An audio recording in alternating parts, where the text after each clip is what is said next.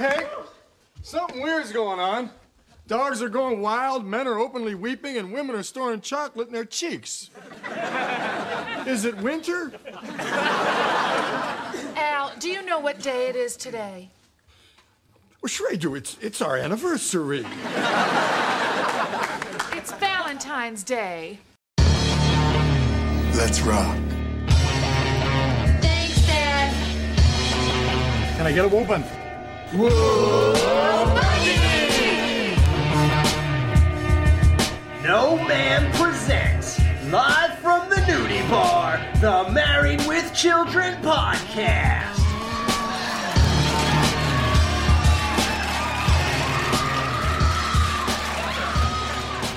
Welcome back to the Married with Children podcast. This is Luigi. Well, I guess you don't recognize me because I bulked up a little since the last time you saw me. Good day, my good man. Would you be so kind to tell Miss Brooks that Chris Gunter is here at last? Here at last. Thank God Almighty, he's here at last. I'm Alyssa, and now I know how Tom Arnold feels. Hi, everyone, and welcome back. We're back in the Nudie Bar today, and there are red hearts and cupids all over the place. Valentine's Day lap dances are half price today if you come in with your spouse. So we are rocking and rolling. It's Valentine's Day, a little early this year. We are very excited because we have a special guest host today, Alyssa. Hi. So Alyssa, welcome to the show. Thanks. So Alyssa, tell us, how did you get into Married with Children? I've been watching Married with Children since day one. I'm an oldie. My first episode I remember was when the episode where the Rhodes dog gets shot. Oh, man. Season 1. And then so that was like my most vivid memory of it. And then when I got older, my favorite episode was the shopping spree episode. You Better Shop Around. That was like the best episode. It's still my favorite to this day. Yeah, and Chris, I think you mentioned that's one of your favorites as well. Yep, that's my number one episode in the whole series. It's the best. Mm-hmm. Do you want to tell us a little bit about your journey, Alyssa? I mean, you were a fan from the beginning, but how did you keep up with being a fan of the show through the years? I went through like a year where I was obsessed with it. After it was long gone, I just started buying all the DVDs, going to all the websites. This is before Facebook had a Married Children page or a podcast. It was a while ago. But I just love the show. I love the sexual innuendos. It cracks me up, and I just love it. I think it's one of the shows that it's near and dear to my heart because I grew up with it. I literally grew up with it. That's great. And I think all of us have our Married with Children stories. I mean, myself, I'm just like you. I watched the Fox premiere back in 1987. Mm-hmm. I was 8 years old. I wasn't yet 9. And I fell in love with the show, and I watched it. Here I am, 27 years later? Yeah. And I'm still watching it, and it still entertains me. It does to me, too, yeah. Yeah, no, not 27. What am I saying? That's 27 years is this season. Yeah, you're the same age as me. I was 8 years old in this premiere. Yeah, 33 years, sorry. Mm-hmm. So we are reviewing today Valentine's Day Massacre, Season 8, Episode 17. Original air date, February 13th, 1994. Director, Jerry Cohen. Writer, Cindy Beagle. Special guest stars, Julie Condra as Crystal Brooks. Avner Garby as Omar. Jane Lynch as Greta. Patty Edwards as Betty. Charles Bouvier as Mac. Dan Doherty as Bodyguard. Jeff Bennett as Mayhem. David Carrera as Pinworm. Lorna Scott as Rita. And Stephanie Dicker as Woman.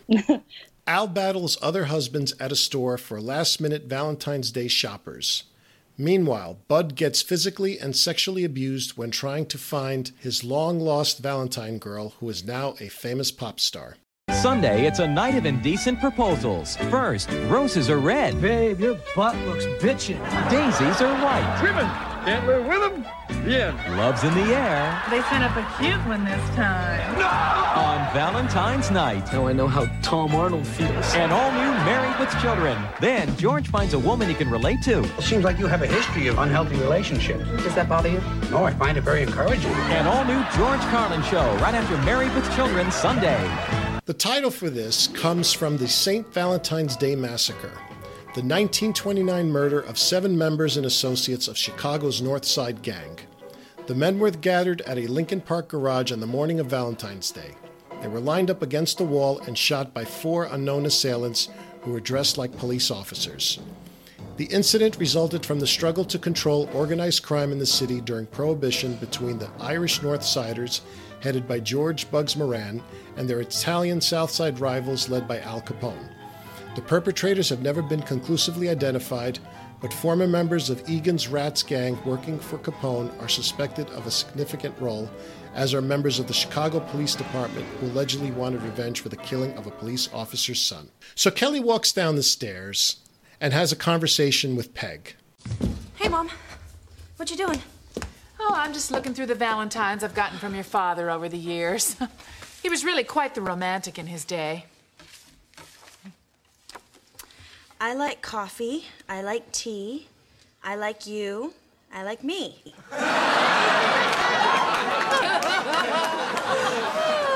He was really stuck on us. So this is a reference to a song called Java Jive by the Ink Spots, which lyrics begin, I like coffee, I like tea. Annabelle did some research on this and appears to come from a jump rope skipping chant that goes back at least to the 1920s, which goes like this. I like coffee, I like tea. How many boys are stuck on me? 1, 2, 3, 4, etc. Because Peg says Al was stuck on us. The Ink Spots were an American vocal jazz group who gained international fame in the 1930s and 40s. Their unique musical style presaged the rhythm and blues and rock and roll musical genres and the subgenre doo-wop. The Ink Spots were widely accepted in both white and black communities, largely due to the ballad style introduced by the lead singer Billy Kenny. In 1936, the Ink Spots were the first African Americans to appear on television. Then in 1948, they continued to be television pioneers by becoming the first black performers to appear on Ed Sullivan's successful TV show. In 1989, they were inducted into the Rock and Roll Hall of Fame.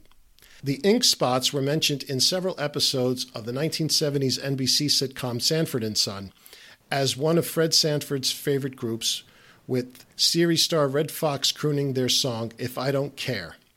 Reportedly, Red Fox had royalties for singing their music taken out of his salary, out of love for the group, and because NBC wouldn't personally pay for the rights. Michael Moy wrote for Sanford, the sequel to Sanford and Son. Yeah, that's interesting. Yeah, that is interesting. Hey, I got something to add. I know Alex will appreciate this, but man, Kelly looks amazing there in that blue dress, doesn't she? Man, she's dress. Oh yeah, man. It looked like they sewed that on her. I don't know how she got in and out of it. Oh man, she looked good coming down those stairs, man. So we find out that Bud has a Valentine's Day card that should have been delivered 6 years earlier. Oh, here's something you don't see every day. What? A Valentine's for Bud? Yes. Oh, wow. It's never even been opened. Well, hold it up to the light, see who it's from. Oh, good idea.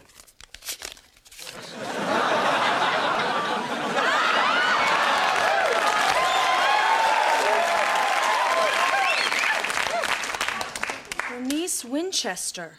Hey, I remember this. Bernice gave it to me, and I was supposed to give it to Bud. When? 6 years ago. Well, you can just give it to him today, unless he's gotten some new ones. Well, we'll know soon. I think I hear him checking the mailbox now. Now, I wanted to talk to you guys about this. So there's a continuity issue.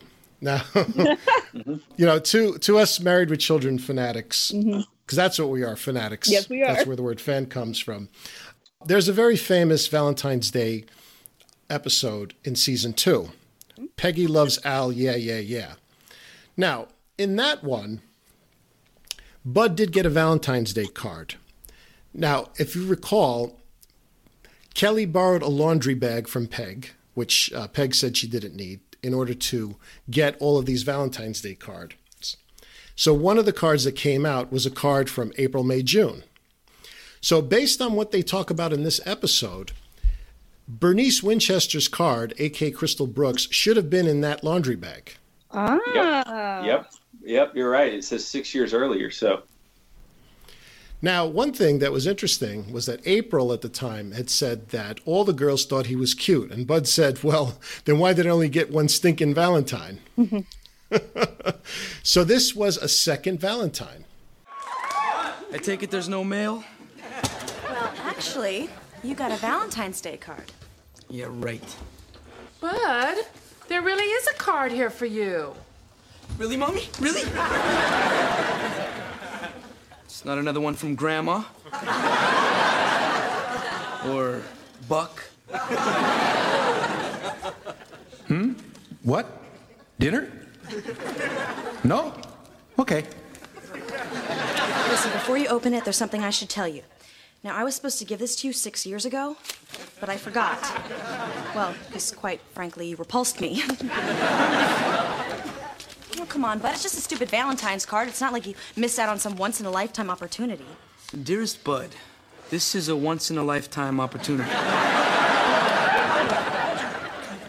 My parents won't be home tonight, and I need you more than anything.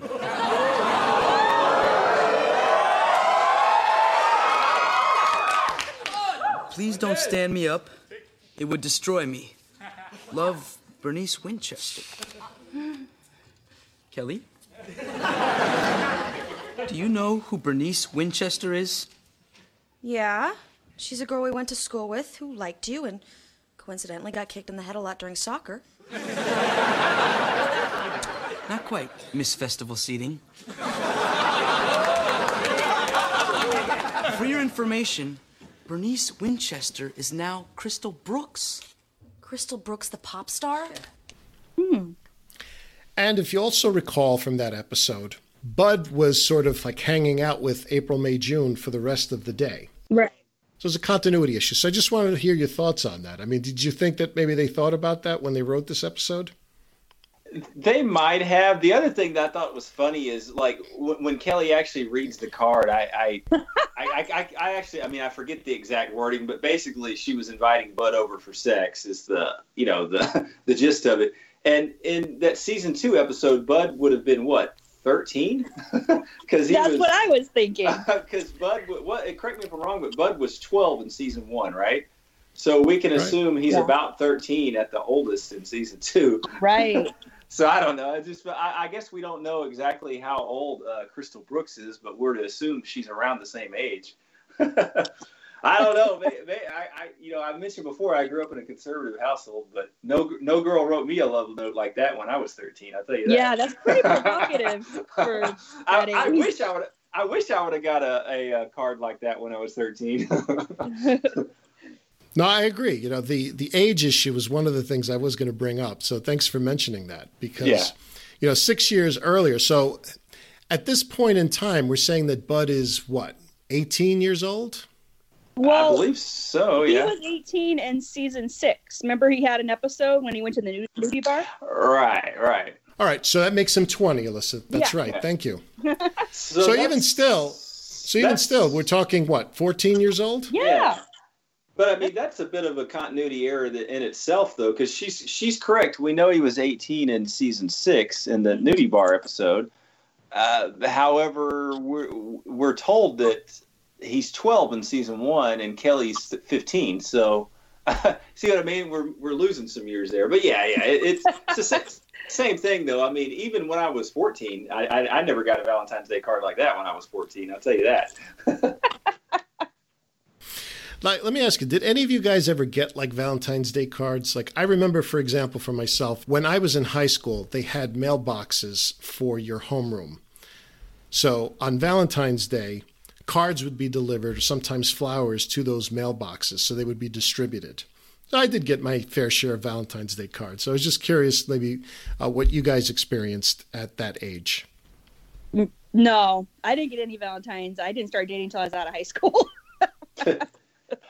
Well, I mean, I guess my answer is: are we talking about like real Valentines? Or are we talking about like? Because I remember like starting in first grade, we had these little like lunch sacks where you would bring Valentine's Day cards for your friends. But I mean, it was something where you buy them for like $2 for a package of like 100 of them at Walmart, and they're like Teenage Mutant Ninja Turtle themes or like Barney themed or like Power Ranger themed, whatever. And you give every single person one in class a card, even your teacher. But yeah, I mean that's the only ones I got really until probably high school age. You start, I don't know that I ever actually got a card, but I mean, I gave I gave girl cards and I gave them flowers and stuff like that, So we find out that this Valentine's Day card comes from Bernice Winchester. And Kelly doesn't know that Bernice Winchester is now a pop star named Crystal Brooks.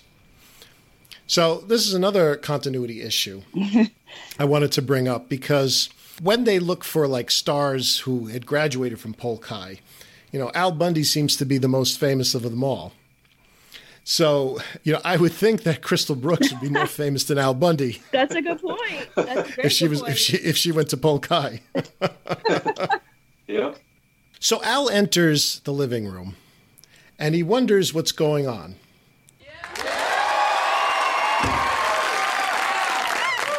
Hey, something weird's going on. Dogs are going wild, men are openly weeping, and women are storing chocolate in their cheeks. Is it winter? Al, do you know what day it is today? Well, sure I do. It's our anniversary. It's Valentine's Day.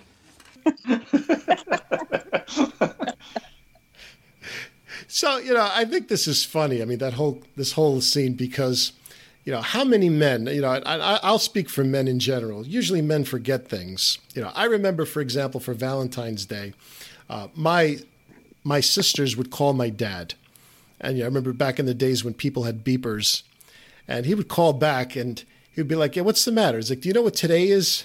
And he's like, is it somebody's birthday? And it's like, oh, it's Valentine's Day. To be like, oh shit. It's like, go buy your mom some flowers. I'll give you the money when I get home tonight. So I'm just curious. It's like, do you guys have like similar types of stories about people forgetting holidays like Valentine's Day? Not really. No, I mean, I take good notes for big dates. I mean, Valentine's Day, birthdays, Christmas, things like that. Well, yeah, no one's going to forget Christmas, but I usually set myself enough reminders and notes or whatever to not forget it. Otherwise, I would. It's Valentine's Day. I take it you got me nothing. Ah, come on, Peg. I knew it was Valentine's Day. I got you something right here. I got you this here dollar. Now, this dollar is a special dollar, Peg, because if you see, the serial number ends in a D. D means Happy Valentine's Day.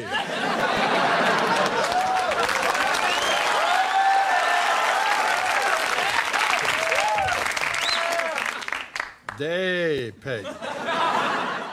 So this is interesting because one of my hobbies is I'm actually a coin collector. Oh. So do either of you know what the serial number ending in D actually means? No. They go A through, I think, L, if I'm not mistaken. It's like 12 or first 12 or 13 letters, if I'm not mistaken, of the alphabet.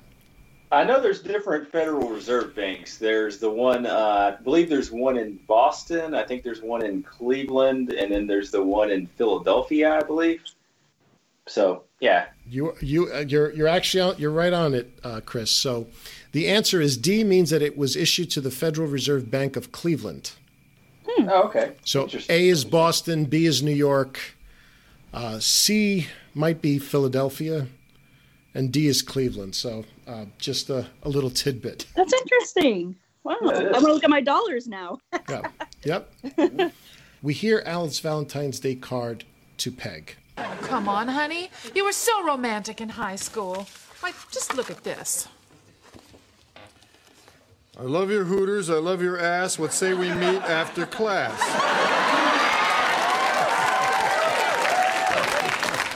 I was the silver-tongued devil, wasn't I?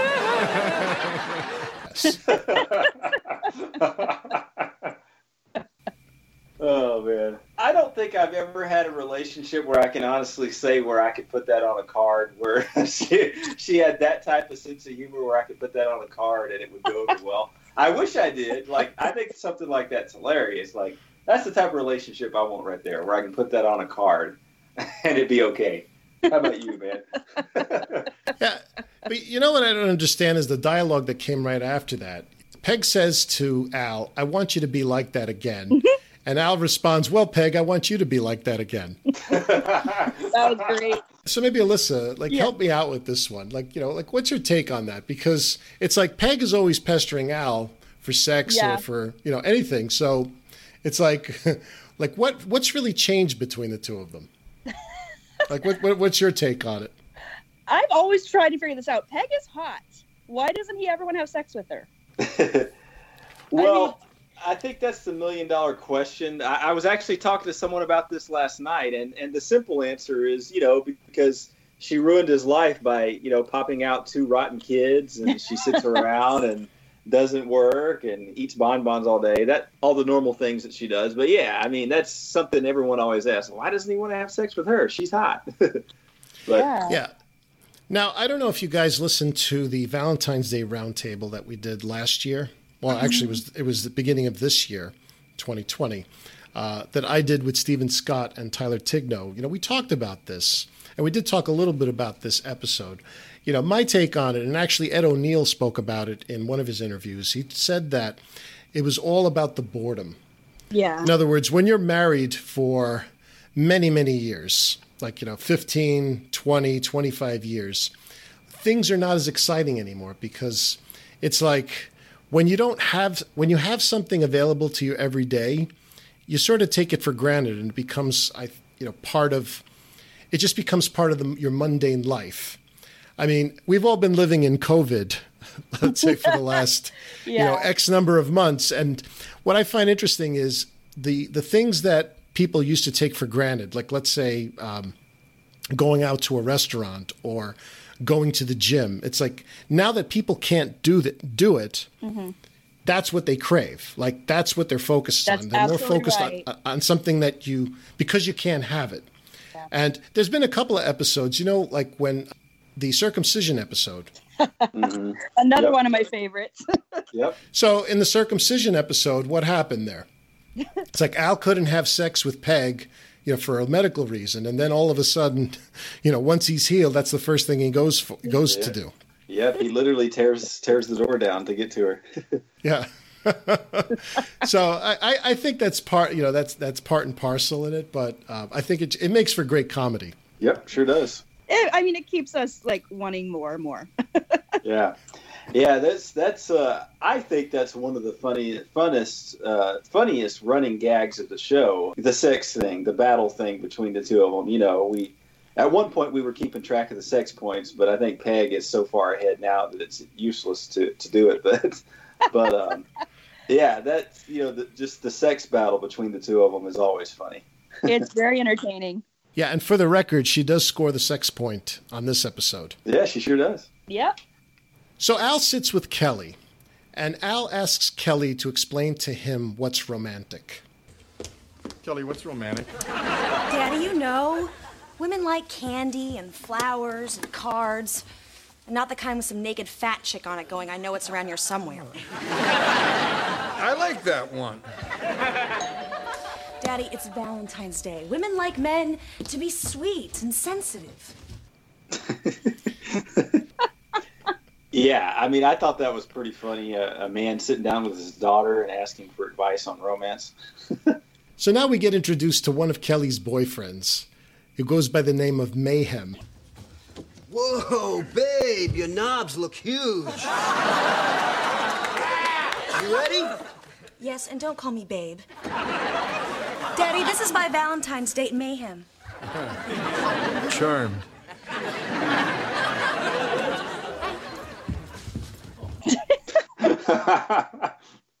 I love all the names of her boyfriends. They're so funny. I think my favorite of all is T-Bone. He sounds delicious. That's right.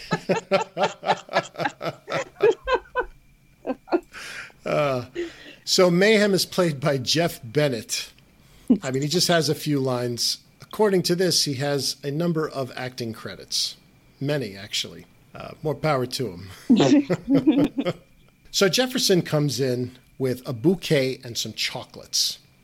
Oh, to be young and free. Now what the hell? I'm good looking and kept. Jefferson, you Judas. You knew the beast of all holidays was upon us. Now where can I go get some Valentine's Day crap? Look, Al, it's 7:30 on Valentine's Day. The malls are picked clean. Now, Chris, we spoke about this in some other episodes that we've reviewed this season. There's a lot of biblical references. Yeah. We heard a reference to Psalm 23. I mean, a couple of allusions to these. I guess what do I want to call them? It's just almost like these Christian images. Yeah. Which I find very Judeo-Christian. I guess Psalm 23 handles the Old Testament as well. It's just very. I think it's very funny because it's like, oh, Jefferson. Instead of saying you traitor, it's like you Judas. Yeah. Yeah, and everybody.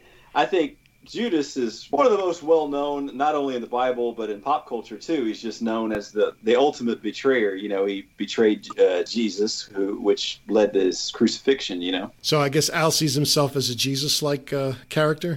I guess so. do you guys think that this would fly nowadays if that line was in a TV show? Maybe not.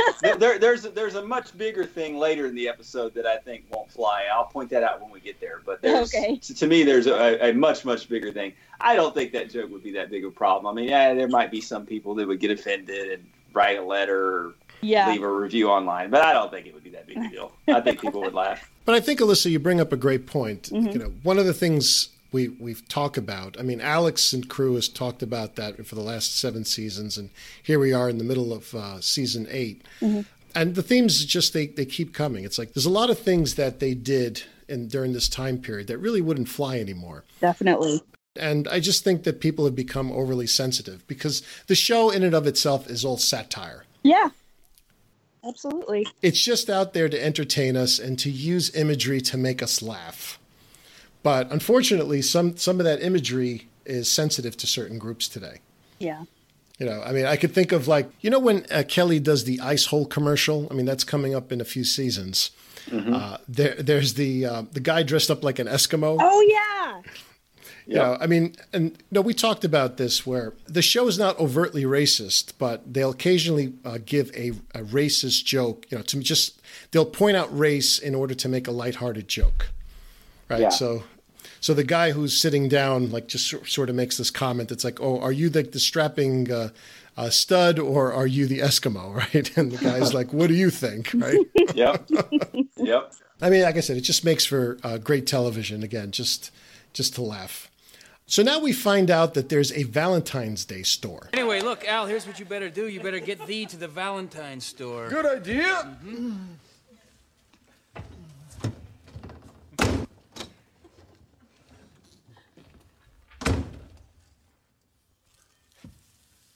What's a Valentine's store?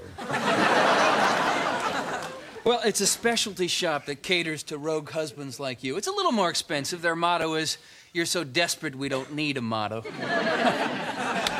Well, next time you ought to think and shop ahead like me. I thought that was hilarious. Now, I mean, I've heard of Halloween stores. I mean, I've actually... as early as the end of July, you start seeing those things pop up, at least, in the area of the U.S. where I live, and I live in the Northeast. But I don't think I've ever seen a Valentine's Day store. No, that's totally made up for the show. Yeah, I don't believe so. I've seen a lot. By the way, are you talking about the Spirit of Halloween? Is that what they call it up in your area? Yeah, it's similar to that. Now, we have this multi-purpose building that's by the main road where I live. And it's the Halloween store around Halloween time. And then during New Year's and the 4th of July, it's a huge fireworks building. So it's multi-purpose. And then during the months of February, it sells all Western and rodeo gear because here in Texas, the whole month of March is the rodeo. So it wears different hats throughout the year, but I've never seen it sell Valentine's Day stuff. soon we're going to see that Valentine's Day store, so we'll talk about it when we get there. But I mean, I thought that was just brilliant. And to be honest with you, I feel like the writer really zeroed in on something, because I know plenty of people who've told me like they forget about Valentine's Day, or like they don't actually have their stuff. And, you know, if you think about it nowadays, you can go online and probably in a few clicks, you could send somebody an edible arrangement. You'll spend a lot of money, but it'll get delivered same day. But in 1994, when this episode was airing, that none of that stuff was really available. So, you know, either you were buying like flowers at an off ramp, right, and like that were like wilted and like half dead, but at least you'd put some effort in it. But you really couldn't do that type of Valentine's Day shopping at the same instance. So going to a Valentine's Day store would have made sense at that point in time. Mm-hmm. Yeah. So Bud comes down and he talks about how he found Crystal Brooks. Hey, Mr. Darcy. Hey, Bud. Dad, you tell Kelly I found Crystal Brooks. She's performing here in town and she's staying at the Emperor Hotel. I'm gonna go see her and set things straight. Ha ha, witchy woman, bite me. Now, it was very subtle on that scene when Bud leaves, because you sort of see that he glances over to where Al and Jefferson are sitting. And then in the next scene, you see that the bouquet and chocolates that Jefferson walked in have disappeared. Yeah. I didn't notice that. Yeah, it's very subtle, because then when he opens up the elevator doors at the hotel, you see him walking in with the same bouquet and chocolates. Pretty funny. It is funny. So he now has given Jefferson a conundrum, because Jefferson now has nothing to give Marcy. Yep, and that has a payoff at the end. Now, just going back to the Valentine's Day store, they say that, you know, it's a specialty shop that caters to rogue husbands. Rogue husbands. Well, you know what the interesting thing is, like we're laughing and making fun at it. I actually think that would be a good idea for a store, like that multi-purpose building that I was talking about. Set it up around around January 25th, something like that. You know what I mean? Set it up around January 25th and have it open up until February 14th. I think because think about it. Valentine's Day is a huge, huge holiday in the United States, and there's a lot of pressure on husbands and boyfriends, and wives and girlfriends to an extent. But you know what I mean? I think it would be a hit. The one thing I have to disagree with you on, Chris, is that I think the onus is really on the men to do the work for Valentine's Day. Well, yeah, I was trying to be nice. I was trying to be polite. I don't know, Alyssa. I mean, come on, you're the female tonight, so I think that you could just go to the Dollar Tree and pick up that stuff at any time. Yeah, you're probably right. I was just thinking. I was like, I just feel like if it were in one centralized location, have a bunch of chocolate, flowers. Although people like the really big things that people get is like jewelry and things like that. You're not going to go to a Valentine's Day store for that. So yeah, you're probably right. I mean, I'll tell you, like for both girlfriends, and I was married with my ex-wife, I always made sure that I ordered like with 1-800-Flowers at least a month in advance, because you could get some discounts. Mm-hmm. You wanted to make sure that those flowers were shipped at the right time. I'll tell you, it's just interesting. Like on February 14th, like a dozen roses would be like $100, but February 15th, it was like, $10. Yeah. Like 90% markdown. Yep. It's just like buying Christmas decorations on December 26th. If you need to buy some Christmas stuff, buy it on December 26th. You will get a heck of a deal. So now we get introduced to Crystal Brooks' security guard. Good day. Good day, my good man. Would you be so kind as to tell Miss Brooks that Bud Bundy's here at last, here at last. Thank God Almighty, he's here at last.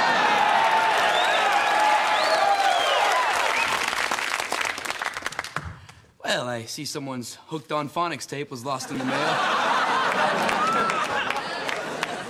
No problem.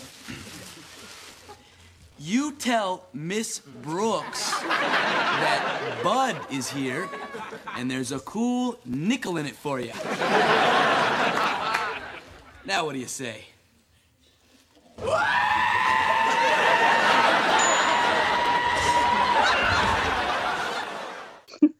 Bud says to tell him that Bud Bundy's here at last. Thank God Almighty, he's here at last.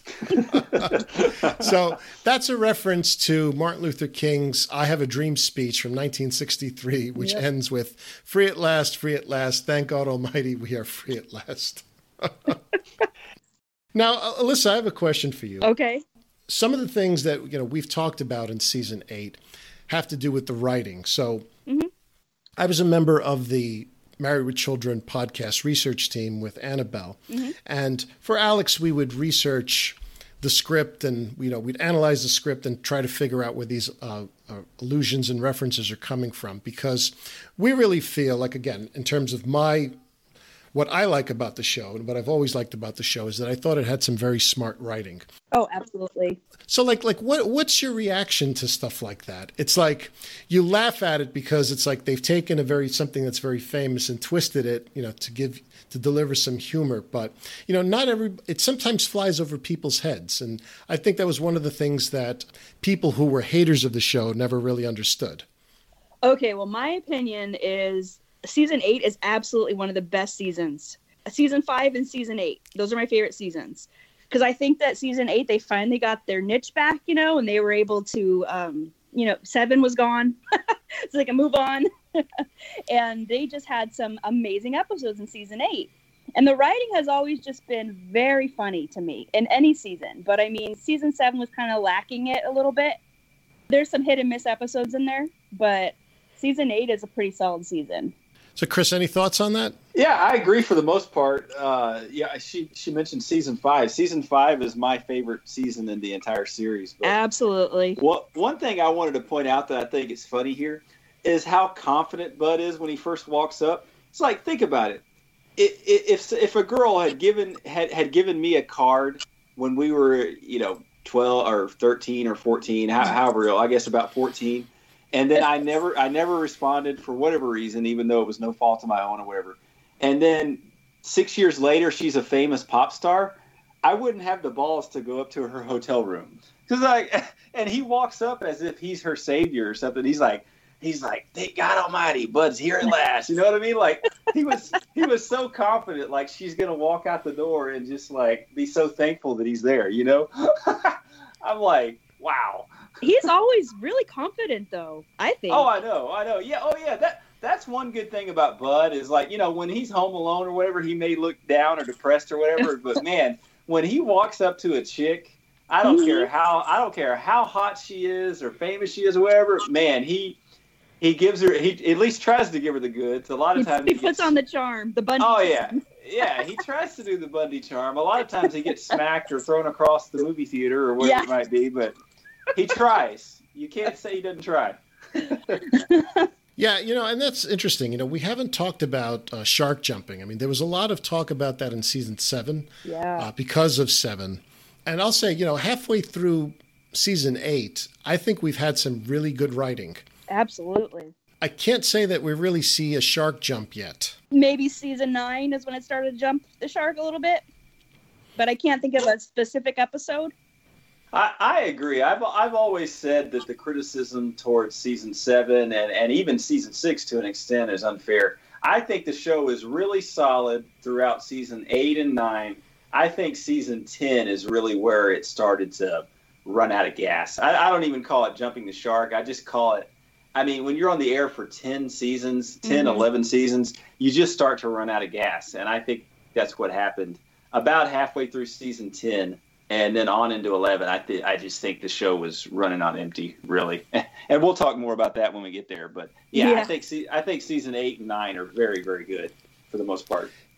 Yeah, what I mentioned in the season 7 wrap-up show is that when you look at season 8, this was the season when they actually left the Bundy living room. Because season 7, they spent a lot of time really in the living room talking, with 7 and a lot of stuff happening between the Bundys and the Darcys. Now in season 8, we had the No Ma'am episode. Yeah. We have a lot more things going on in the shoe store. They're trying to get more storylines. In this episode, you have interchange between the living room, the hotel, and the Valentine's Day store. Right. So it makes for great comedy. And you have other characters, a lot of guest stars in the episode. So that changes the dynamic, but that only takes you so far. As you said, Chris, we're going to continue this journey that Alex started, and we will analyze it as we get closer to the end. Bud says to the security guard, well, I see someone's Hooked on Phonics tape was lost in the mail. Oh. Do you guys remember that? Yes, it's such a nice joke. I love it. Hooked on Phonics works for me. Hooked on Phonics helps open the world of reading and imagination. Once upon a time in a land far away, a very small girl named Thumbelina traveled to the land of enchantment. On this magical journey, Thumbelina met Prince Cornelius. They fell in love and flew far away, and waving goodbye to their friends, they lived happily ever after. Hooked on Phonics work for me. Call 1-800-ABCDEFG. So now we have Al in the Valentine's Day store. I have here this last box of 12 bite-sized assorted chocolates. The opening bid is $25. Gotta move on, Omar. It's after 9. In that case, the opening bid is $35.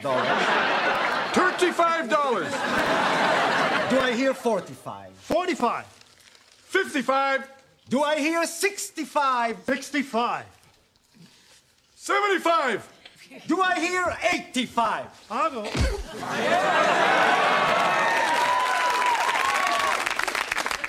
Sold to the shoe salesman? Yes. $75. I won! I bought chocolates for $75. Give me.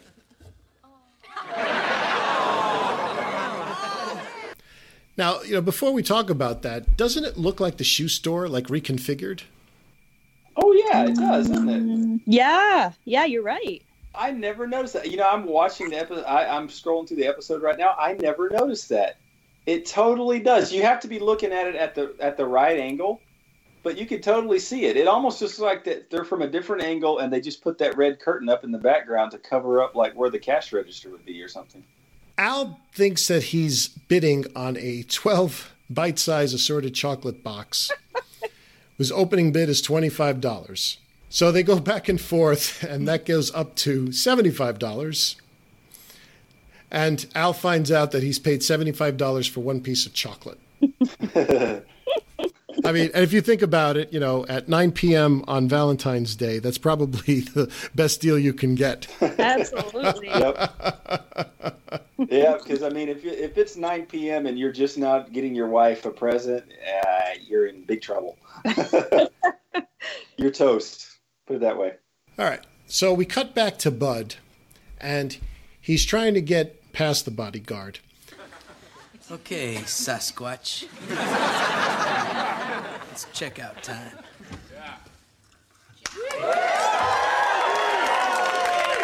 Oh, good. They sent a cute one this time. Huh? What? Oh, for the love of God, no! No!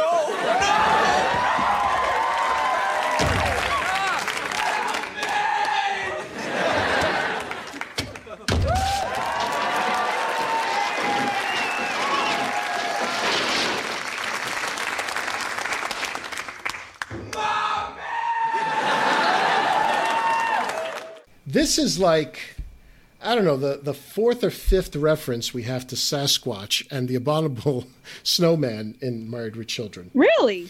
There was one episode in season 7 where it was mentioned twice. Huh. It was an episode that actually I reviewed with Alex and Jamie. This was the one when they go to the camp.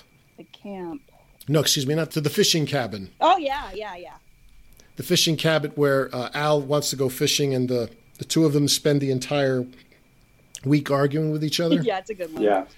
So I don't know. Someone has something with that. I mean, and it's like this guy has a nice head of hair like Fabio, but I don't know if he looks like the abominable snowman. So we cut back to the Valentine's Day store, and to me, this is an iconic scene. It's hilarious. Now serving number 2009. That's mine. I'd like 1 dozen red roses. 1 bouquet of wallet breakers. Okay, sir. Now, how do you intend to pay? Cash, check, or deed to your house? Do you take blood?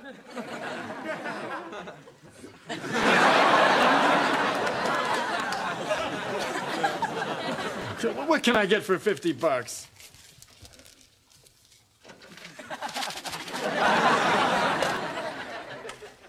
That woman, Patty Edwards, was born in 1931 and died in 1999. She has 84 acting credits on IMDb. Wow. But she plays, and according to this, she's English. Huh. She was born in Bristol, England.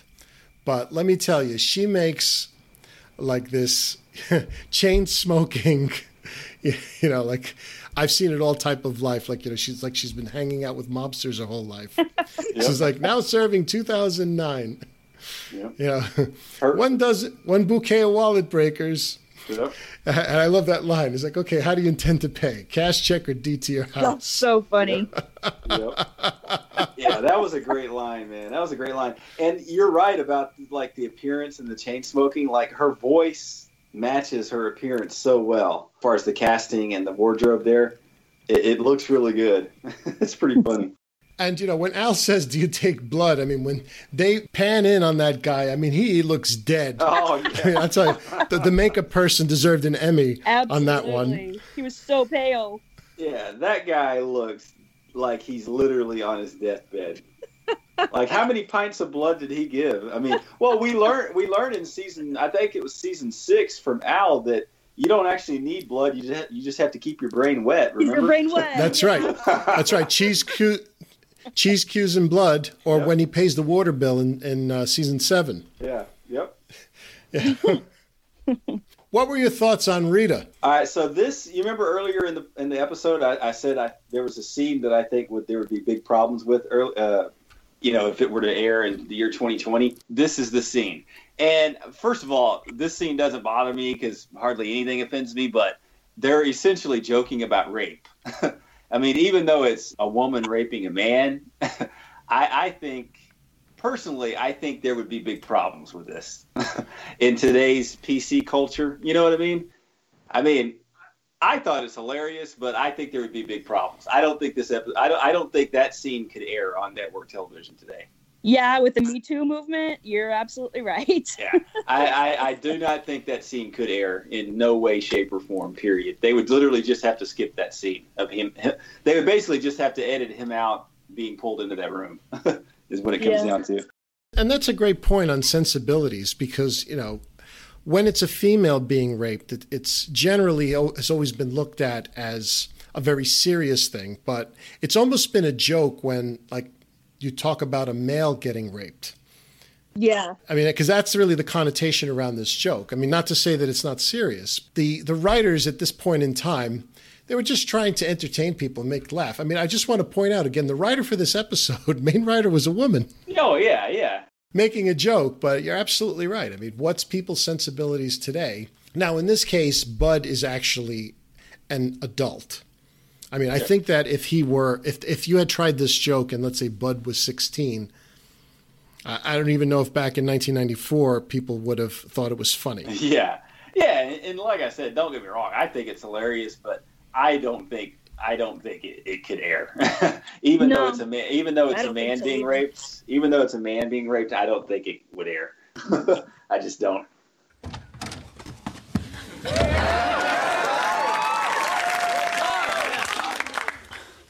Now I know how Tom Arnold feels.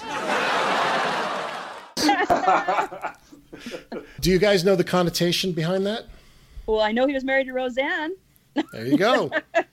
Tom Arnold met Roseanne Barr when he saw her act back in 1983. Their relationship was complicated by his alcoholism, drug addiction, but eventually became sober. They married in 1990 and they divorced in 1994. So I imagine that it was contemporaneous. That story was happening around the same time as this episode was being filmed and aired. Yeah, 94. So now we see Jane Lynch. Well, Well, it's about time you got here. You must walk my Winky. I'm not your bellhop. You can walk your own Winky. Pay you $50. Here, Winky. Here, boy. Oh, that was a nice surprise. I love her. You want to tell us more about her? Yeah, she was on Glee. About the actual Jane Lynch person? Yeah. Yeah, she was on Glee. She played, I can't remember her name, but she was the coach, the cheerleading coach. Real bitchy cheerleading coach. Yep. She was also on all the Christopher Guest movies, who I'm a huge fan of. She was in Best in Show and A Mighty Wind. And she's just hilarious. I love her.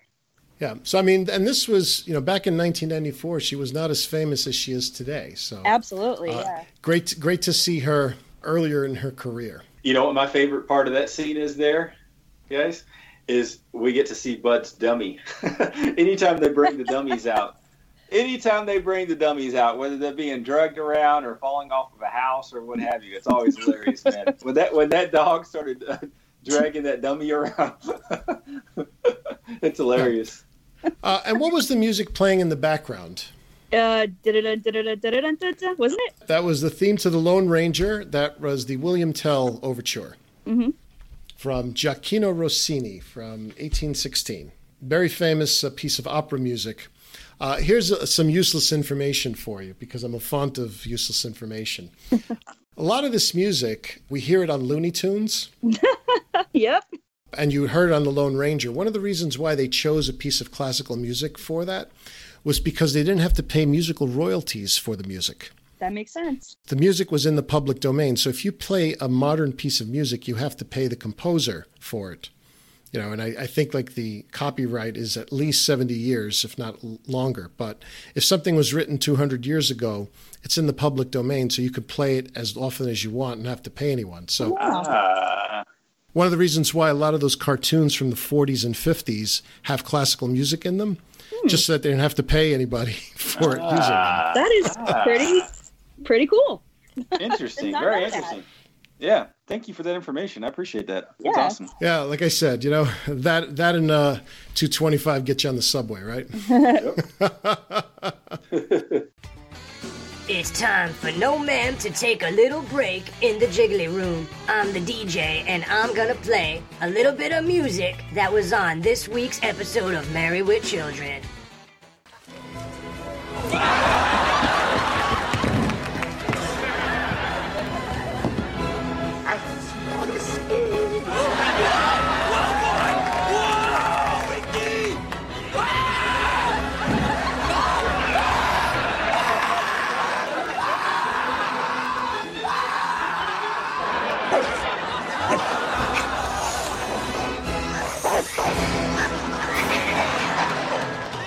So the dog's name is Winky. So from Annabelle, our Married with Children research master, who I bow down to every day whenever we do these, I'm just but a shadow.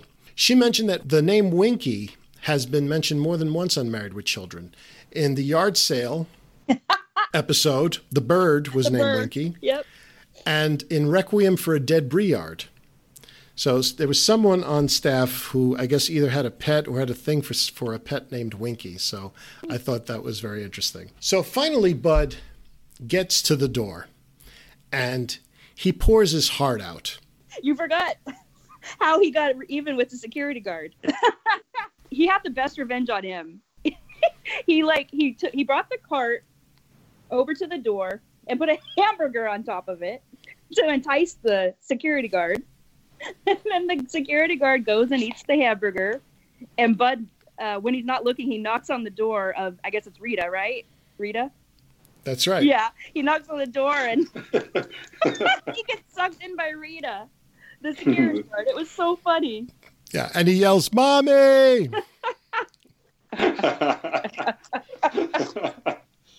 Oh, man. That's pretty funny. Actually, one more thing. So we cut back to the Valentine's Day store, and Al is in a fight with all the other men over the last remaining Valentine's Day card that's there. The song that's playing in the background is My Funny Valentine. Now, that was a show tune from the 1937 Richard Rodgers and Lorenz Hart musical Babes in Arms, in which it was introduced by former child star Mitzi Green. The song became a popular jazz standard, appearing in over 1,300 albums performed by over 600 artists.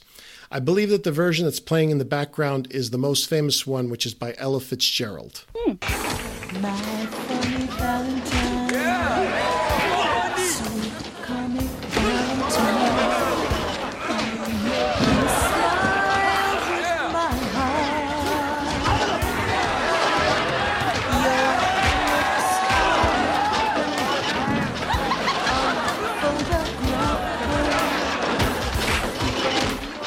So now we cut to Bud, who has now gotten to Crystal Brooks's door.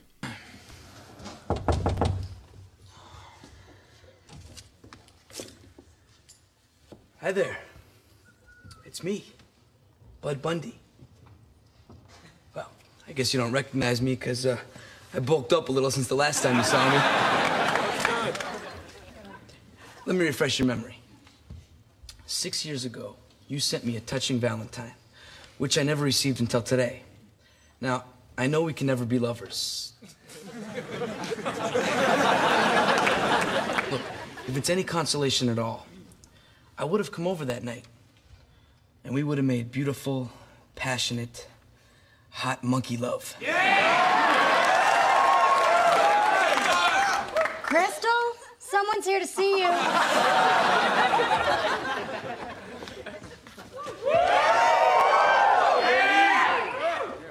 Hi there. It's me, Bud Bundy. I guess you don't recognize me. I heard you, Bud. That was a long time ago. I've moved on. Well, so have I. There were plenty of women in my life, too. Just 5 minutes ago, I had group sex. Look, I just came to apologize. I guess there's nothing else to say. Good luck with your career. I'm going to college myself. Unlike people who go to college together. No chance on that lover thing? Sorry. Now, don't you think that was really funny, how he was pouring his heart out to this girl who wasn't Crystal? Yes. Yep. And the other thing that really cracked me up is when in the middle of his spiel, which he probably practiced a zillion times, but he goes, "I know we can never be lovers," and then pauses to see what she'll say. You know what I mean? He's like, "I know we can never be lovers," and this is like a 3-second pause to see just to see what she'd say, and then he continues with the spiel. Just how any guy would do that at that age, you know what I mean? So, wouldn't he recognize that wasn't? I mean, he knows who Crystal Brooks is. That was my one problem with this scene. Wouldn't he know that's not her? Agreed. Because that's what I'm trying to figure out. I mean, somebody can't change that much in 6 years. Yeah. But not only that, but he knew Crystal Brooks, who Crystal Brooks was. He knows what she looks like, most likely. Oh, yeah, because she's a pop star. Right. Right. It didn't make any sense to me. Is Bud just... She wouldn't have been on the internet, right? But she probably would have been like in Teen Magazine or something like that or back on in TV 1994. or something. Yeah, is Bud just stupid or what? It'd sort of be like if you went to school with Britney Spears or something, and you went to her hotel to meet her and gave the spiel to her, like, personal assistant or something. Yeah. That was kind of I didn't like that, you know. You know, what I loved was the girl's reaction. I mean, it's like the look that she gives and the way she delivers it. It's like, man, this guy's pathetic. It's like, Crystal, somebody's here to see you. Yeah, I totally agree. I'm surprised she didn't say, Crystal, some loser is here to see you, because you could tell she was just like looking at him like a complete loser. So now we see Crystal, very beautiful girl. Mm-hmm.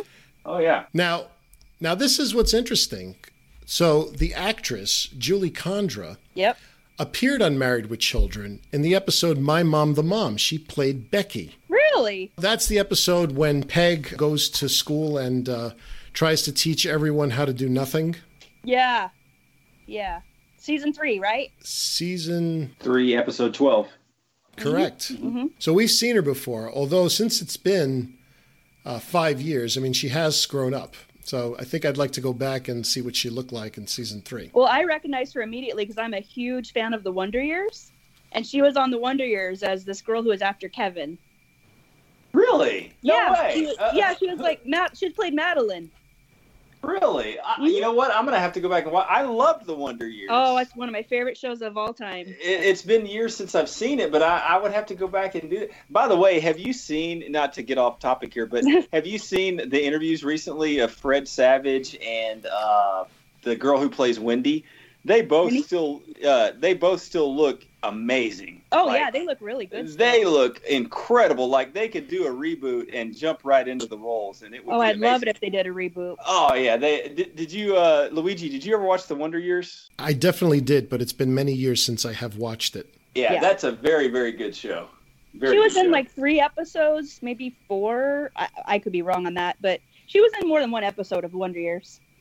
I'd love to go back and watch that just because you said so. Yeah, she was pretty much the reason why they broke up. Kevin and Winnie broke up. Oh, man. Well, I don't like her anymore now. No, I'm just kidding. One of the great lines in that exchange with Crystal is he says, well, Crystal says, I've moved on. It's like, and Bud says, there are plenty of women in my life, too. Just 5 minutes ago, I had group sex. My husband caught that line, and I didn't, and it was pretty funny that he caught that, and I did not catch it at all. Because he kind of says it kind of quiet under his breath a little bit. I think he was trying to figure out what to say, but he was ashamed to, because I don't want her to know that I had sex with that woman, you know? So now we cut back to Marcy and Peg in the living room. Oh, so what if Al forgot Valentine's Day? He's not an elephant. He's a pig. Besides, Valentine's Day is degrading. It's just another commercial holiday made up by Merlin Olsen and the Hershey Candy Mob to fatten their wallets on our guilt. It's just disgusting. Is Jefferson getting you anything? He knows what's good for him. Well, I would have gotten him something too, but I seem to have misplaced my credit card. Happy Valentine's Day, honey. Oh, Jefferson. A crystal penguin. Yeah. It's beautiful. It must have cost a fortune. Hey, price means nothing to me. Say, isn't that your credit card? Why, yes! Oh, this is my lucky day. Now, let's go home, honey, because I have a special Valentine treat for you, too.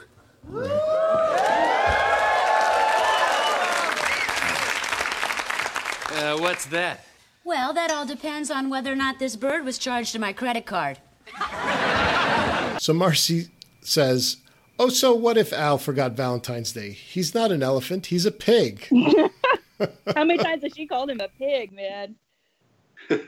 So many times. I had a coworker who used to, anytime like we would have like some kind of joke that had sexual innuendo, that was like, she would just like point to like 3 men all at the same time, and she would say P-I-G, pig, like with one like finger. She would like condemn us all in one fell swoop.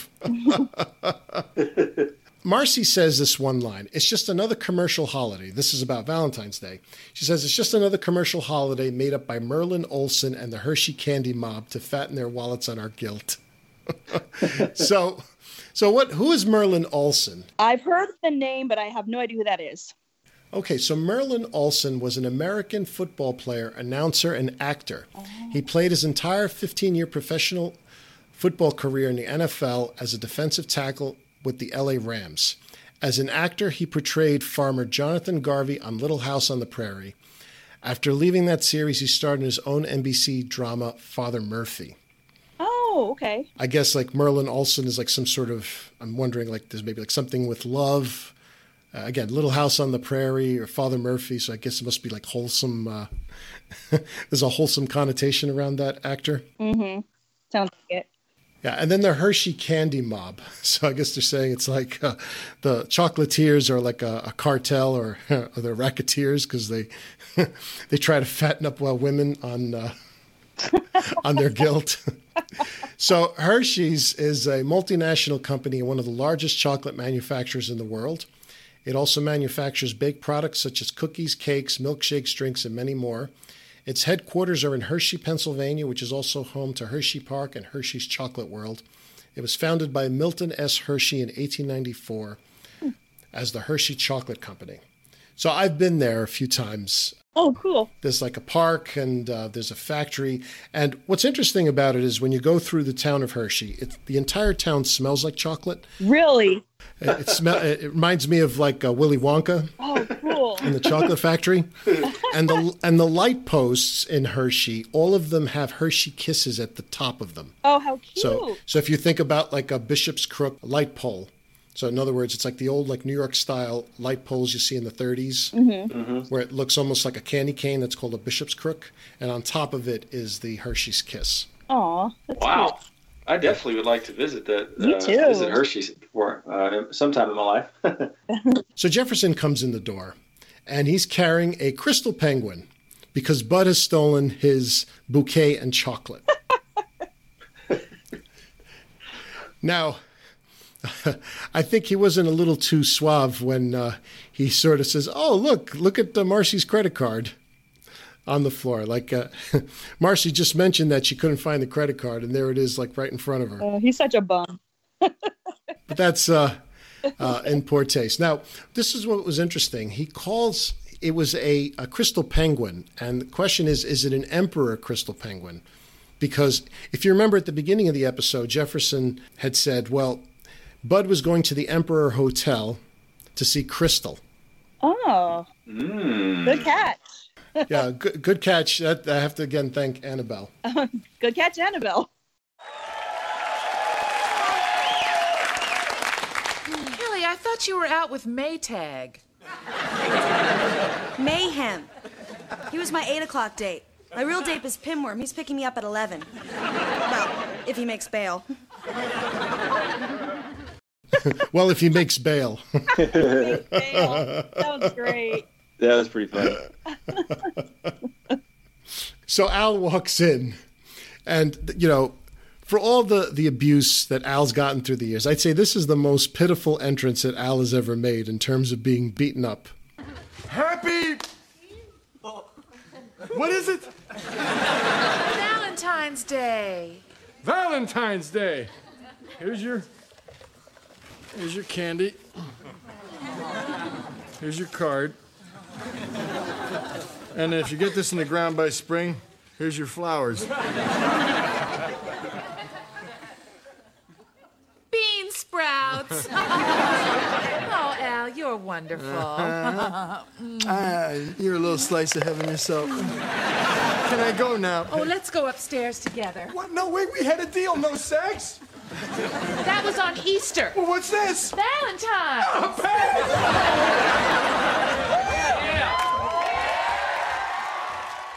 Yep. You know what I like about this, though, man, is, you know, I know Alex and others have touched on this many times in the past, is you need 1 or 2 episodes a season where Al or Peggy prove their love to each other. And, you know, despite both of them tormenting each other their entire lives, when it all comes down to it, they do love each other. And Al went to all that trouble. He got the ever-loving crap beaten out of him. But, you know, he got her a potted plant, a crumpled up card, and a chocolate. but it's the fact that he proved his love to her that counts. You know what I mean? And then, of course, he has to pay dearly for it with sex. She drags him up the stairs, man. He's like, "We had a deal, no sex." To me, I think the funniest part of that was the flowers weren't even flowers; they were bean sprouts. Yeah. Oh, yeah. Bean sprouts, yeah. But it's the thought that counts. It was a really sweet moment, I thought. It really was, yeah. Anything with those two, when it's like that, a tender moment, I just love it. Yeah. And you need that. You need that about once or twice a year, because if they're constantly tormenting each other and they never ever have these moments, then you know, at the end you'd be like, well, why are they still married? They hate each other. But you need one or two of these a year to balance it out. You know what I mean? Definitely. And, and Al's playing that male stereotype. Alyssa, maybe you can help us with this one. It's like sort of the forgetful male. It's like, he goes, wait a minute. It's like, we had a deal. It's like, what day is it? It's like, he's like, well, we had a deal, no sex. It says, that was on Easter. Well, what's this? It's Valentine's Day. Well, I mean, I don't have any deals with my husband about no sex, but, I'm not at that point yet. I've only been married for 4 years. Okay. Okay. So Bud and Kelly talk, and Kelly promises Bud that she'll never forget to give him a Valentine's Day card again. Hey, Bud. What happened with Crystal? Well, I apologized. She understood. And then her bodyguard ski-balled me the entire length of the building. I did, however, meet a lovely woman named Rita. And I learned something. In space, no one really can hear you scream. Good night.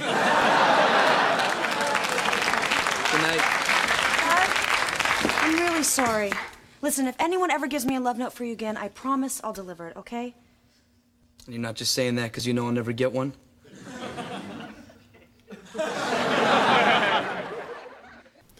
Now, there was one little line that I thought was very funny. Bud says, and I learned something. In space, no one can really hear you scream. So that was the tagline for the movie Alien, Ridley Scott's 1979 sci-fi horror masterpiece. Oh, wow. I didn't know that. That's funny. Yeah. I know that if Alex and team had been doing this particular episode, they would be all over it. So we're doing our best, guys. So if Alex, Dan, and Jamie are listening, I just want to say we're doing our best with the horror stuff. Unfortunately, I'm not a horror fan, so I don't think I've ever even seen that movie. Yeah, I have to rely on other people for this. Yeah, I haven't seen that one either. Man, when Kelly made that promise to never forget to tell Bud, was there any doubt that she was going to forget? There's no doubt about it. You know what the next joke, you know that somehow, I probably wouldn't know that it was going to be Crystal that would come up to the door there, but I figured you might think, well, it's going to be some random hot chick at the door that wants to talk to Bud or give him a card, and she'll forget. And then lo and behold, it's Crystal Brooks. We have a famous episode coming up at the end of this season called Kelly Knows Something, where that is brought to comedic effect. I knew you were going to bring that up. Yep. Good point. So I'll be looking forward to hearing that. I don't know if I'll be on that particular podcast at this point, but I hope everyone tunes in for that, because that is, I'd say, definitely a great season ender. Yeah. Is that season 8? Season closer. Oh, okay. Okay. So Crystal shows up. Kelly? I'm Crystal Brooks. Oh, hi. Is Bud here? Yeah, do you want me to get him? No, I've got to get to my concert. Howie Mandel opens for me, and the crowd hates it when I'm late. Would you please get him this message? Tell him to meet me at the hotel after the concert. Okay. Please. Don't worry, I will. If he stands me up this time, he's had it. Okay, bye. Hey, Bud! Yeah? Whoa, babe, your butt looks bitchin'.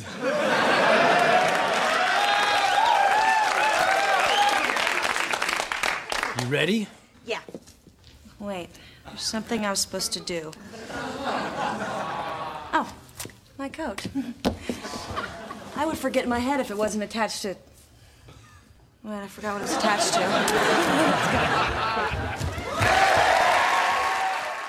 And when Crystal shows up and gives Kelly the card, she just says, Howie Mandel opens for me and the crowd hates it when I'm late. That was funny. So, Howie Mandel's been mentioned before. Yeah. Which It's not like Joe Piscopo. I mean, Joe Piscopo was savaged on this show, but Howie Mandel got a few digs thrown at him. It was mentioned in season 7, episode 14. It doesn't get any better than this. Mm-hmm. That was actually the episode that I was in. So he's a Canadian comedian, actor, voice actor, and television host. In 1987, Mandel starred alongside Amy Steele in the comedy film Walk Like a Man. From 1982 to 1988, he played ER intern Dr. Wayne Fiscus on St. Elsewhere. He was also created and starred in Bobby's World and was a judge on America's Got Talent. He hosted the game show Deal or No Deal. And if we don't know by now, Meghan Markle was one of the models on Deal or No Deal during its second season. Oh, I didn't know that. And obviously her dad was the lighting director on Married with Children during this time period. I did know that. Yeah. So. Yeah, I've met Howie Mandel. I love Howie Mandel. Really? Yeah, I'm a big fan of America's Got Talent, and I've gone to probably a dozen or so tapings of the show out in California. I love Howie Mandel. I think he's hilarious. Good host too. Yeah, the bald version or the one with hair? Well, it's kind of like, it's funny. Like I knew him when he was with hair because he used to do the Bobby's World thing, and when he would do ventriloquism, he would do stand up, and a lot of the jokes I didn't even get at the time, but I just liked the Bobby's World voice. And then I swear I didn't hear anything about him for like 20 years, and then he was on Deal or No Deal. Yeah. So. And I like, of course, I like him on Deal or No Deal, and then America's Got Talent. I'm a big AGT guy, Yeah.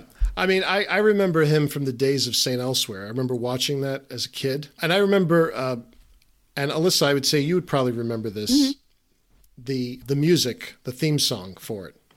I don't think I watched St. Elsewhere. No? But I did watch Bobby's World. I remember him on Bobby's World. Yeah. Yeah. No, I'd say, like, we had some TV shows, I feel like in the 80s, used some great opening music. Oh, yeah, for sure. Again, original music. A lot of it was instrumental because, I mean, nowadays it might take a pop song. I know. But back then, I mean, you actually had someone who composed music for the show. Yeah, like and many Miami of those Vice. shows. That's a right. good Oh, yeah.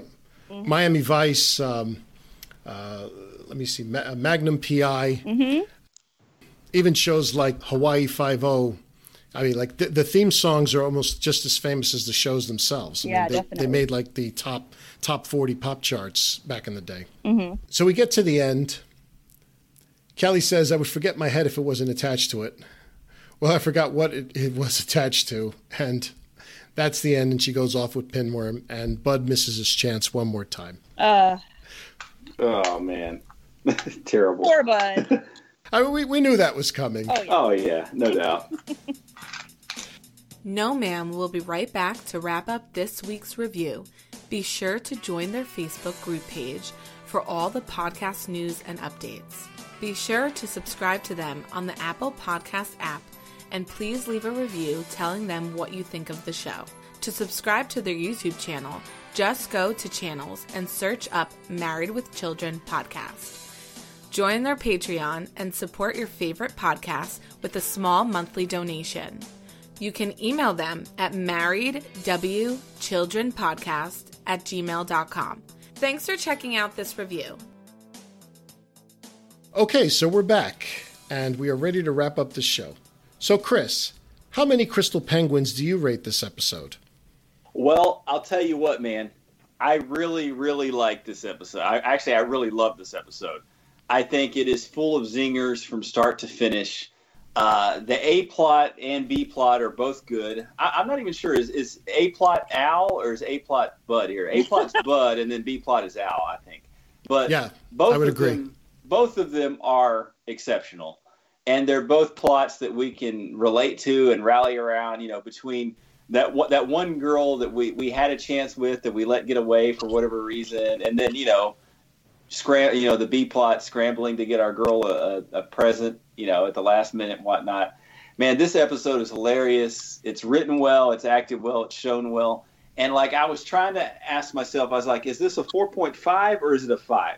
And the way I determine whether or not an episode is a 5 or not is I ask myself, if someone were to ask me, hey, what's good about Married with Children? Would I show them this episode or not to represent it? And to me, the answer on this is yes. So I'm going to give this 5 Crystal Penguins out of 5. So there you go. Wow. Okay. Great. So, Alyssa, how many Crystal Penguins do you rate this episode? Well, I have a different opinion of the episode. I liked it. I liked the jokes. The plots were funny. I think I liked Al's plot more than Bud's plot. I thought it was kind of a little off for an episode of Married to Children. You know what I mean? I thought it was kind of not a usual, typical episode. And that's just kind of how I thought about it. It just wasn't. It didn't flow as well as an episode usually flows for Married with Children. But that being said, it did make me laugh quite a few times. So I'd probably give it a 3. Okay. 3 crystal penguins. All right. Okay, so I'm actually going to give this episode 4 crystal penguins. Now, I love the episode. I think it has some iconic scenes. I really liked I liked the B plot more than the A plot. Although the A plot had a couple of good scenes. I think like the thing with Rita was funny, although like we know that they'd probably be very controversial. The whole setup, I mean, the fact that like, Bud can't win, it's become a trope. Obviously, Al trying to get out of sex is a trope, but I really enjoyed the B plot more just watching that. And what's interesting in the B plot is that there wasn't a lot of dialogue there. It was like a quick scene. First Al's trying to buy the chocolate. Then he's trying to buy the flowers, and then he's trying to get the card. And they go really, really quick. That's kind of why I rated it the way I did, actually. Mm-hmm. And like I said, for me, it's like, for me to get a 5, it has to shoot on all cylinders. The A plot has to be spectacular. The B plot needs to be spectacular. And I'll just say, it's harder, I'd say, as you get into the later seasons. The way Alex always said this to me, it's like we have to rate each episode on its own merits. Now, one of the things that, I've spoken to Chris about, as, we've gotten to know each other as co-hosts, is when you look at earlier seasons, the quality of the writing I felt was, light years ahead of what we get in seasons 8, 9, 10, 11. Yeah. I know that for this episode, I watched the Valentine's Day episode from 6 years ago because I wanted to get a feel for like this continuity. I mean, we have to obviously need to do our research. So looking at season 2, Peggy Loves Al, yeah, yeah, yeah. I mean, that's a rock solid episode when you look at the writing. Absolutely. So comparing it to today's episode, again, the episode from 1994, I mean, you can see where it's like there's some comedic effect. You have the Looney Tunes piece where like Bud is dragged around the hotel by the dog. Mm-hmm. It's a silly type of funny. It's not, to me, sophisticated funny. This is when Married with Children starts to get into slapstick. Yes. Yeah. And when you look at early seasons, there is no, the slapstick is really not there. The slapstick is all done verbally. Right. Yeah. Yeah, you know what? So I was thinking, I'm actually going to change mine to a 4.5. I think you convinced me. No, I still really, really like this episode. I love it. But I don't know that I want to put it as a 5 compared to, You Better Shop Around. And All Night Security Dude is another one of my favorites. Oh. And Al with Kelly with Pamela Anderson, and the Sam Kinison 2-parter, and so on and so forth. I still really love this episode, so I'm gonna change my rating to a 4.5. You convinced me. Okay, I mean, it's not the first time people have changed their have changed their ratings on these, but I mean, I don't think that and again, I just want to be clear. We should never really change our ratings based on another person's opinion. I mean, obviously, what I find funny is not going to be the same as what somebody else finds funny. Right. Although, I still can't forgive, Alex and Jerry on the Ferguson episode. Oh, I know. Yeah, that episode. That's the only time I've probably ever wholeheartedly disagreed with Alex. Like normally, pretty much whatever he says, I agree with, and we're on the same page. But man, me and him were very, very far apart on that one.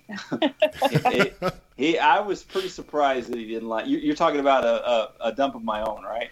Of course. Yeah, I could not. What did he rate that one? Like a 3 or something? Or I don't know. He rated it low, and I'm like, I can't believe this. But hey, it's people do have different opinions. So.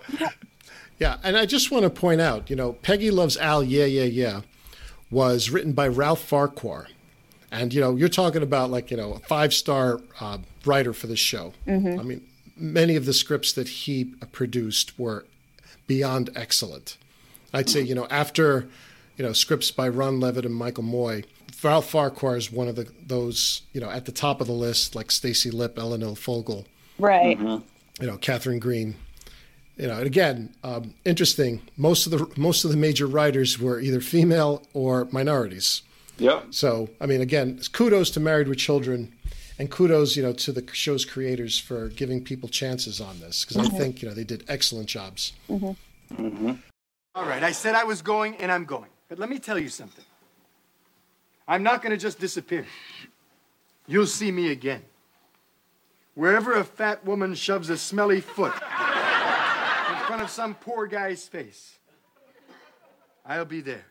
And now, the last word on this episode. Calling in from his 2/3 acre retirement property on Lake Chickamaucomico that the government hasn't yet padlocked. Ladies and gentlemen, I give you the creator and executive producer of the Married with Children podcast, Mr. Alex Edwards.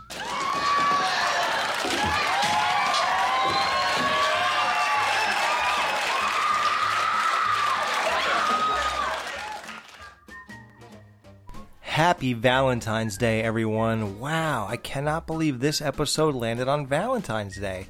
This just keeps What? Oh, it didn't this time. And it won't for... Oh. Okay. Yeah. Pretty close to Valentine's Day. Sort of, right? Yeah, man. January 6th, that's right there. Well, either way, Al's poetry was epic. I love your hooters, I love your ass. Let's say we meet after class. What girl wouldn't that work on, I ask you? Kelly not giving Bud a Valentine. All those years ago. So Kelly of her, which will be proven in 20 minutes. 6 years ago. Ouch. D is for day. I think the dollar gift is right up there with the motor oil on their 16th anniversary. Kelly's boyfriends, true dirtbags. God, I've missed those days. What a sight for sore eyes. I felt like I was watching season 4. That was just great. God, I miss it. But we did get neuter recently. Bud stealing Jefferson's flowers. Wow. The bodyguard at the door is such a typical goofy 90s tough guy. Yeah, he has my current haircut, but it's a lot goofier on him. All the interactions, though, with the security guard and Bud, just great physical comedy, just a fun time. How come Jefferson wasn't with Al buying all those crappy gifts? Oh, right, he had a credit card. Al did waste a lot of money, though. Might as well have had a credit card. A flower pot and seeds. Yeah, that is amazing. Excellent fight choreographed, too, with all the guys fighting over that one card. Bud talking to the wrong girl first at the door. Crystal seemed like a cool chick, actually, especially with the proposition later on. But Pinworm ruined all that. Al looked worse here than he did after that fight with Ray Ray. Bud gets a second chance, but Kelly will be Kelly. And she honestly just didn't remember. She thought she had to remember to put her coat on. God, you don't know whether to laugh or cry. This might fall short under, certain types of scrutiny. But I'm sorry. As an episode, just a Married with Children episode that I watched in the 90s and stuff, and I gotta admit, even this time around, I loved this. It's so memorable. Fun. It was just a really fun time when I just watched it. I give it a 4.5 out of 5. I think this hits everything, Kelly's boyfriends, the fighting, the stuff with Bud in the hotel. He carried the episode, Jefferson stuff. The whole punch at the end with Jefferson and Marcy. Peg, Kelly, great. Look at the whole thing revolved around her stupidity, really. Except for Al's plight. But yeah, it was just great from beginning to end. I really liked it. 4.5 out of 5, man. That's Al, folks. Okay, so before we wrap up, Alyssa, thank you so much for joining us. It was really a thrill for us to have you. Thanks. This season, as you've been listening to the podcast, we have a whole new set of people's voices maybe you haven't heard before. Chris, for example, Matt Thompson. We've had a few new people in Australia. with the Team Australia that have opined on Married with Children episodes. So we were very happy to get you to join us, and hopefully we'll have you back sometime. Yeah, definitely. Thanks. It was fun. It was a pleasure working with you, Alyssa. Thanks, look you forward to talking to you again sometime. Okay, awesome. Sounds good, guys. Thank you very much. So next week on the Married with Children podcast, when Al decides to sell his old car, the people at the Dodge Corporation inform him that if he can get his Dodge's odometer up to all nines, the car will take part in a commercial, breaking the 1 million mile mark, and Al will be awarded a brand new Dodge Viper. But can Al and his Dodge survive 24 hours until the film crew can arrive? Meanwhile, Bud sends his dim-witted sister Kelly out to find Waldo. So thank you very much, and tune in next week. Same Bundy time, same Bundy channel.